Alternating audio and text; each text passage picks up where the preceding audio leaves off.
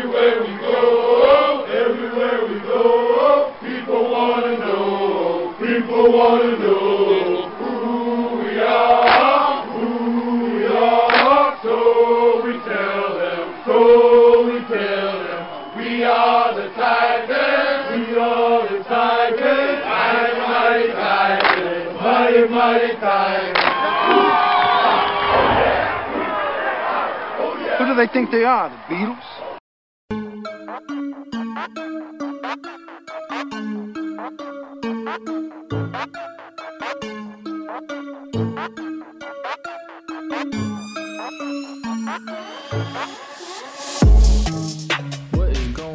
What is going on? Welcome to Say It, Own It.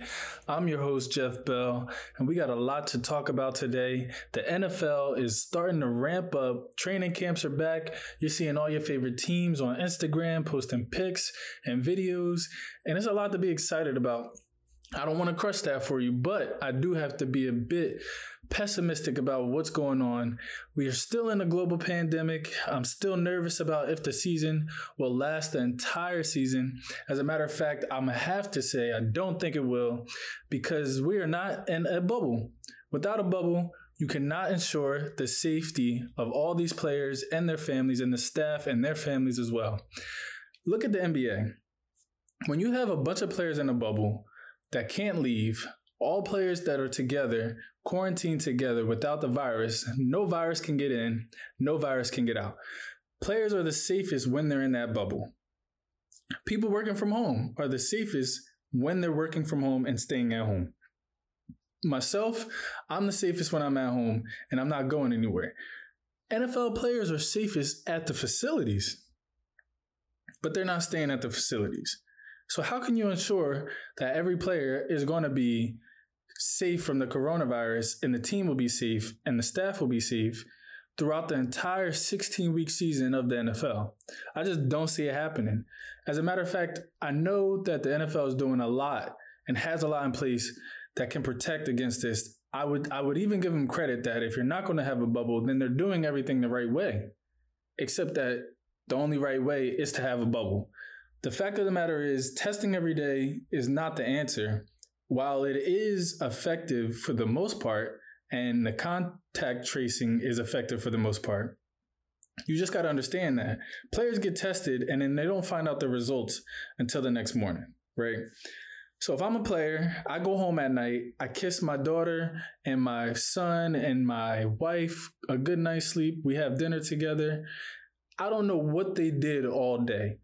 And it's hard for players to be disciplined, but it's not the players I'm worried about being disciplined. I think everybody staying at the hotel like they are now is one of the genius ideas that'll get us through training camp. And I know it's giving a lot of people hope. I know that we're going to make it through training camp mostly healthy as far as COVID goes, and that everybody's going to have hope that their season is going to last. But once the season starts, players are not staying in a hotel for 16 weeks, especially after they win a game. They want to go home and see their families. So the problem I have is those families that can't do anything all day and have to stay in their house all day, I don't know how responsible they'll be. I don't know if the mom at home doesn't want to let her children have friends over. I don't know if the parents that are going grocery shopping don't contact the virus because people at the grocery store aren't getting tested every day. Matter of fact, there's people coming into the grocery store to shop and they're not tested every day. You don't know who has it around you. You go to the gas station to fill up your gas tank. You're touching the handle. Everything right now, everybody is susceptible to the virus. And if you're not around people that don't have it, then you can contact the virus. And without a bubble, you can't ensure who has it and who doesn't. So if the NBA has a bubble and everybody is doing perfectly fine, why wouldn't the NFL take that advice? We see what happened with the Miami Marlins. It's just that fast that the virus can spread. We thought it was 3 people, it jumped to 4, then 18 out of 26. Like, that is ridiculous. And the NFL is not the MLB. In the MLB, you can play 5 games in 7 days. You can't do that in the NFL. Matter of fact, players don't even want to replace their bye week with a game that they missed. It's just too much stress. It's too much risk. And then you got teams talking about they want to have fans. Like Jerry Jones was saying the other day that he expects to have fans at his stadiums. It doesn't make sense to me because you can't control this thing. And the NFL has a big brand problem, right? They always talk about protecting the shield, protecting the brand that is the shield. Well, now a player gets COVID and the whole team gets COVID and somebody dies from it back home because the player has it at home. It's just not a good look because you thought football was more important than what is going on in the world. And I love football to death. There's nothing I want to see more than teams out there playing and fighting. And I want to crown a champion. I really, really do. And I'm usually a very optimistic, positive person. But it is a pandemic. We do need to care about the players, their families. I know they didn't want to do a bubble. It's just too hard to do a bubble for 16 weeks. But because of that, I just want everybody to walk into the season praying for the best, but be prepared for the worst. Because without a bubble, there will be a spread. Then last thing you want is that star players are missing a primetime matchup. Last thing you want is a game has to be canceled and you have to try to find somewhere to fit it in. And if there is no bubble, people will get the virus. I know the NFL just wants to snap the helmet on, put your head down and run right through the season, but it's not going to look good and they'll be limping out at the end. But I do still have some optimism. So let's move on from that and let's talk about the positives. There's a lot going on this season, man. There's so many different things happening, so many changes happening. And I just wanted to give out my top 5 in the AFC and NFC as far as the quarterback position goes because it looks a lot different than it would have in previous seasons. So let me throw this out here. I did this last week on my Instagram. Make sure you check out my Instagram, JournalismWJeff. Also, same thing on Twitter, JournalismWJeff, and check out my website, journalismwjeff.com. I put on my Instagram top 5 QB in the AFC and NFC. Now, the AFC was a bit of a disaster after 3, and it goes to show just how different times have changed, how much times have changed, because I used to always look at the AFC as the offensive conference and the NFC as the defensive conference. You know, you got those teams, the Patriots and the Tom Brady Patriots and the Peyton Manning Colts, even when Joe Flacco and the Ravens were good and won a Super Bowl, as well as the Denver Broncos with Peyton Manning. Like, AFC used to run it offensively, and then in the NFC, you had the hard-nosed defenses, Seattle's defense. Last year, we saw the 49ers defense. Defense was just the way to go in the NFC. Panthers defense was really good that year. So now, everything is just all jumbled up. Quarterbacks are changing conferences, and the AFC top 5 looks very different than it would have in previous years, and same with the NFC. But I'll start off with the AFC because people seem to agree with that one the most. So, and I don't want I don't see a bunch of vitriol from that. So we'll start off with that one because I know most of you will agree with this. So starting off at number 1, no doubt about it, Patrick Mahomes. There's not much to say. You name a quarterback that has done what he has done in just 2 full seasons and, you know, got a 10-year, $500 million contract. Who deserves that other than Patrick Mahomes? You see what he can do out there. There's not much that needs to be said about Mahomes. Next, I have Lamar Jackson, the reigning league MVP. I think he will follow up with a monster season this year. He is hungry, and we saw how he came into this season hungry. It's only going to get better, and he doesn't have much of a challenge in his division, and they only added weapons at receiver. They added J.K. Dobbins in the backfield, and Lamar Jackson, like I said, he's a focused player. He's only going to get better. Deshaun Watson is my number 3. Without Deshaun Watson, Bill O'Brien would be fired. He still should be fired. But the Texans are nothing without Deshaun Watson. He won them that playoff game last year, had them up 24-0 against the Chiefs in the playoffs last year. And I think Deshaun is only going to get better. And in fact, although they didn't get enough for the DeAndre Hopkins trade, I really do believe that it'll help Deshaun Watson spread the ball around a lot more. It'll help him go through his reads a lot more and progress down the field as he should with Brandon Cooks and Will Fuller. I think he will have to be a much better, well-rounded quarterback, because there's a lot of times where you have a star receiver and you're not afraid to let that star receiver bail you out, especially a guy like DeAndre Hopkins, who did not drop the ball often in his time in Houston. So I had Deshaun Watson at number 3. Now, number 4 and 5 is where you're just like, what the hell happened to the AFC? It gets really bad. I mean, I have Ben at 4. And that's just because the last time I saw him, he led the league in passing yards. The Steelers missed the playoffs, though, so that's why I'm still shaky about having him at 4. But that team went 8-8 last year with no QB. I think Ben will be a step up, and hopefully he can get them in the playoffs, especially with 7 slots open this upcoming season. I do believe that the elbow surgery is concerning. I don't know if the ball will have the same zip, if he can still throw it as deep as he could before. I don't even know how well Juju is going to play being a number 1 this season. We were supposed to see it last season. It did not look good. But hopefully with Ben Roethlisberger, it'll be a lot better. So I got Ben at 4 for now, but this is mainly because the rest of the QBs in the AFC are just not really deserving of top 5. Which leads me to number 5. I don't want to take credit away from what he did last year, but Josh Allen did lead the Buffalo Bills to the playoffs. Although they lost, he was proven to be the guy that they thought they had when they drafted him just a few years ago. So I do like what I've seen from him. I hope they let him throw the ball down the field a little more next year. But mostly he's in the top 5 because he made the playoffs last year, and the rest of the quarterbacks just aren't deserving. Baker Mayfield threw 20 interceptions last year. Phillip Rivers threw 20 interceptions last year. Sam Darnold, did not play amazingly well last season. I mean, he had some heroic moments, but he still threw 19 picks last year. Like, that whole AFC conference offensively has changed a lot from what it used to be. And I'm not saying there were 5 great quarterbacks in the past, but the top 5 just looked a lot better and a lot greater than what we're seeing now, if you ask me. So that's my top 5 in the AFC.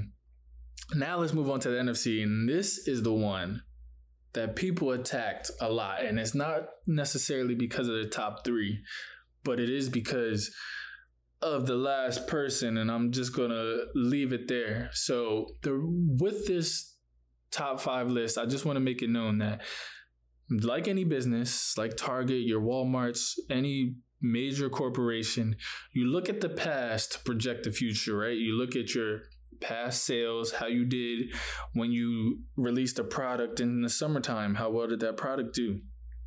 And then you project how this summer your release of a product will do based on that, right? So when I look at these quarterbacks, all these lists are going into this 2020 season. But I have to reflect on last year and previous years to understand why and where I'm projecting them at, right? So with that being said, I don't think there'll be much dispute with some of these names, but I do think at the end it gets a little tricky, but I'll address it all. Number 1, he's the second best quarterback in the league behind Patrick Mahomes. He can do everything Patrick Mahomes can do. He's just a little bit shorter, but he has less weapons. And that is Seattle Seahawks quarterback Russell Wilson, who's never received the MVP vote in his time in the league, which is crazy to me. Last year, he won 11 one-possession games. You only win 11 one-possession games when your quarterback is the difference maker on the field. So I believe Russell is the second best quarterback in the league, which makes him the first best quarterback in the NFC. And I think that he'll only get better with Metcalf stepping up and Tyler Lockett obviously there. Hopefully Chris Carson can put together a full season and they can have some stability at the running back position. But like I said, there's nobody in the NFC I would take over Russell right now. Number 2, and this one got some pushback, Aaron Rodgers. Now, I know Aaron Rodgers did not have a typical Aaron Rodgers season, but you got to understand, he played for Mike McCarthy for like a decade, and now he's going to this new young coach who also isn't that proven.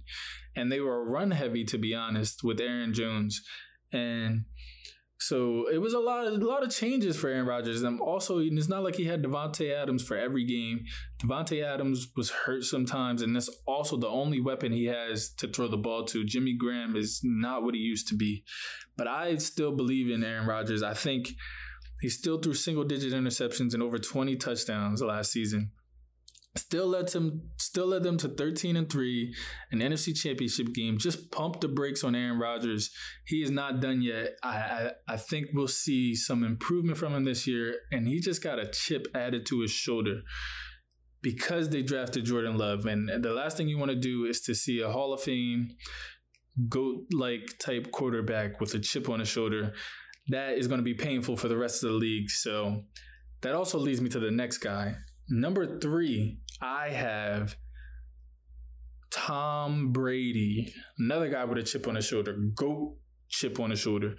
You put a GOAT and you put a chip on his shoulder, he's only going to be meaner and better and more focused than he's ever had before. And the reason why Brady has a chip on his shoulder, because y'all told him he was done.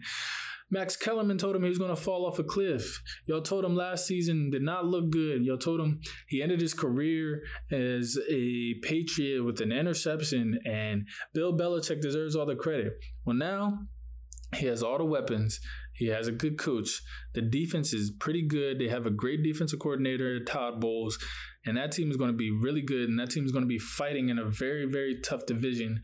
But this is what Brady wants. Now he gets 8 games at Tampa. Those December games at home are not going to be what he's used to in Foxborough. They're not going to be those cold games in Foxborough, and I think that helps Brady. I think he has 2 great receivers that can get the ball from all angles and all areas, and they will just elevate his play. 3 tight ends in the rotation with Cameron Brate, Rob Gronkowski, and O.J. Howard. Ronald Jones in the backfield. That team is going to be very, very good and dangerous. And like I said, I wouldn't sleep on Tom Brady. I know last year watching him play, he wasn't as good as he used to be, but he was still a guy that on third down, you need to move the chains. That guy was going to move the chains for you. So don't sleep on Tom Brady. But like I said, he is in a tough division, and that leads me to number 4. I have Drew Brees. Now, a lot of people don't think Drew Brees is what he used to be, and I understand that. Drew Brees lost some of his deep ball, but he still has Michael Thomas. They added Emmanuel Sanders, and they still are the top team in the NFC the last few seasons. Like, I'm not done with the Saints. You shouldn't be done with the Saints either. They're going to move that football. Sean Payton knows what he's doing. Drew Brees had some extra time off last season with the thumb injury. I think he's going to come in a lot more focused, especially after the whole kneeling on the flag incident. I think he wants to come in and he wants to earn the respect back of the city, earn the respect back of his teammates. Drew Brees is going to come in focused, and the addition of Emmanuel Sanders is a big-time addition. Don't sleep on that. We saw him get open deep late in the Super Bowl last year. That guy will be the difference maker for both Drew Brees and Michael Thomas. You can see Michael Thomas get open a lot more, less double teams. Drew Brees is not done, but he's still in a hard division, just like Tom Brady, because at number 5, I have Matt Ryan. That NFC South is really tough, man. I don't think people understand how hard it's going to be to make the playoffs now that 3 teams from the division can really get in, and there's 7 teams in total. I think the NFC South could have 3 teams, but the reason why I have Matt Ryan, and this was the guy that got a lot of pushback. People were like, Matt Ryan, like, what has he done since 2016? What has he done since they lost in the Super Bowl? I'll tell you what he's done. He's thrown for 4K every single year.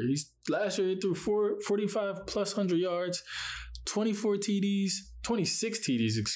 and 14 picks. And he was sacked more than any quarterback in the league last year. Also finished 6-2 on the season. They had a 1-7 start. He finished 6-2. Like, to get that team to 7-9 after starting off 1-7, that's pretty damn good. And y'all can sleep on Matt Ryan if you want to. I know that boy is still hungry. I know that boy can still throw that rock, and I know he still has all the weapons he needs. Hopefully Todd Gurley can be healthy. That'll just add to the offense. My goodness, they have a lot of firepower over there. And they're going to be in battles this year. They're going to be in battles in that division twice a year, 6 times a year for each team they play. Don't even sleep on the Panthers. Like, they're going to have to put up some points. And I think Matt Ryan will be the difference maker for them. But he won't be the reason if they don't make the playoffs. That division is just ridiculously hard. So I have Matt Ryan at number 5. And I will address number 6 and number 7 because I know people want to throw them in there. So I have Carson Wentz at number 6. And the reason why I don't have Carson Wentz in my top 5, yes, y'all might think he's better than Matt Ryan. But how can I put a guy in the top 5 if I've never seen him in a playoff game? Top 5 means that I believe in you. I believe that you can play in the playoffs because I've seen it before. I haven't seen it from Wentz, and I don't doubt that he can do it, but I just want to see it. And I don't even care if they win or lose. I don't care if the Eagles lose a playoff game. I want to see Wentz play well in a win or a loss. If I can see Wentz withstand the pressure, withstand the type of atmosphere that the playoffs has to offer, and I can see him play well and really dominate his opponent and maybe be the reason they win, but not be the reason that the Eagles lose, I'll tip my hat to him and I'll give him number 5 over Matt Ryan. But until then, I don't know what I have in Carson Wentz as far as a clutch quarterback. He hasn't been good or really great in fourth quarters. They beat up on a lot of bad teams last year, so I know people want to give them credit and give him credit for not having any receivers and throwing for 4,000 yards with no receiver over 500. That's pretty damn good. But like I said, it's the clutchness and the playoff factor for me when it comes to top 5 quarterbacks. And then Dak Prescott I have at number 7. The reason why I don't have Dak higher than Wentz, because I am a Cowboys fan, but I like to be fair. I don't have Dak higher than Wentz because I don't feel like Dak is the X factor in the Cowboys winning playoff games or winning games, period. Dak needs to be the X factor. Like I said about Russell Wilson is the reason why the Seahawks won 11 one-possession games last season.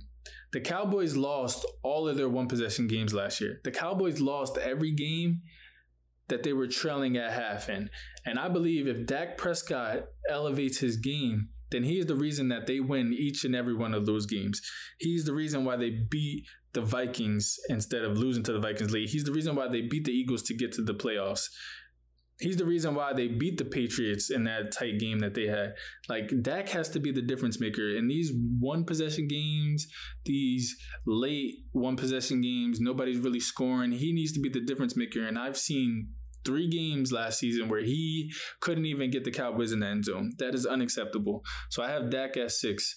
And those are my top 5 in the AFC and NFC. Now, things can change this upcoming season. And I'll be happy to see it. Maybe Dak takes a step up. Carson gets to the playoffs and wins a playoff game. Drew Brees takes a step back. Anything can happen. I'm excited to see it. I'm really, really hoping for it. But I thank you all for tuning in, man. And definitely be sure to check out Say It On It on YouTube. Be sure to check out my website, journalismwjeff.com, and follow me on all social media, Twitter, Instagram, Journalism W Jeff. I got so much more content for you guys. This is just the beginning, and we just getting started. But for now, I'm out.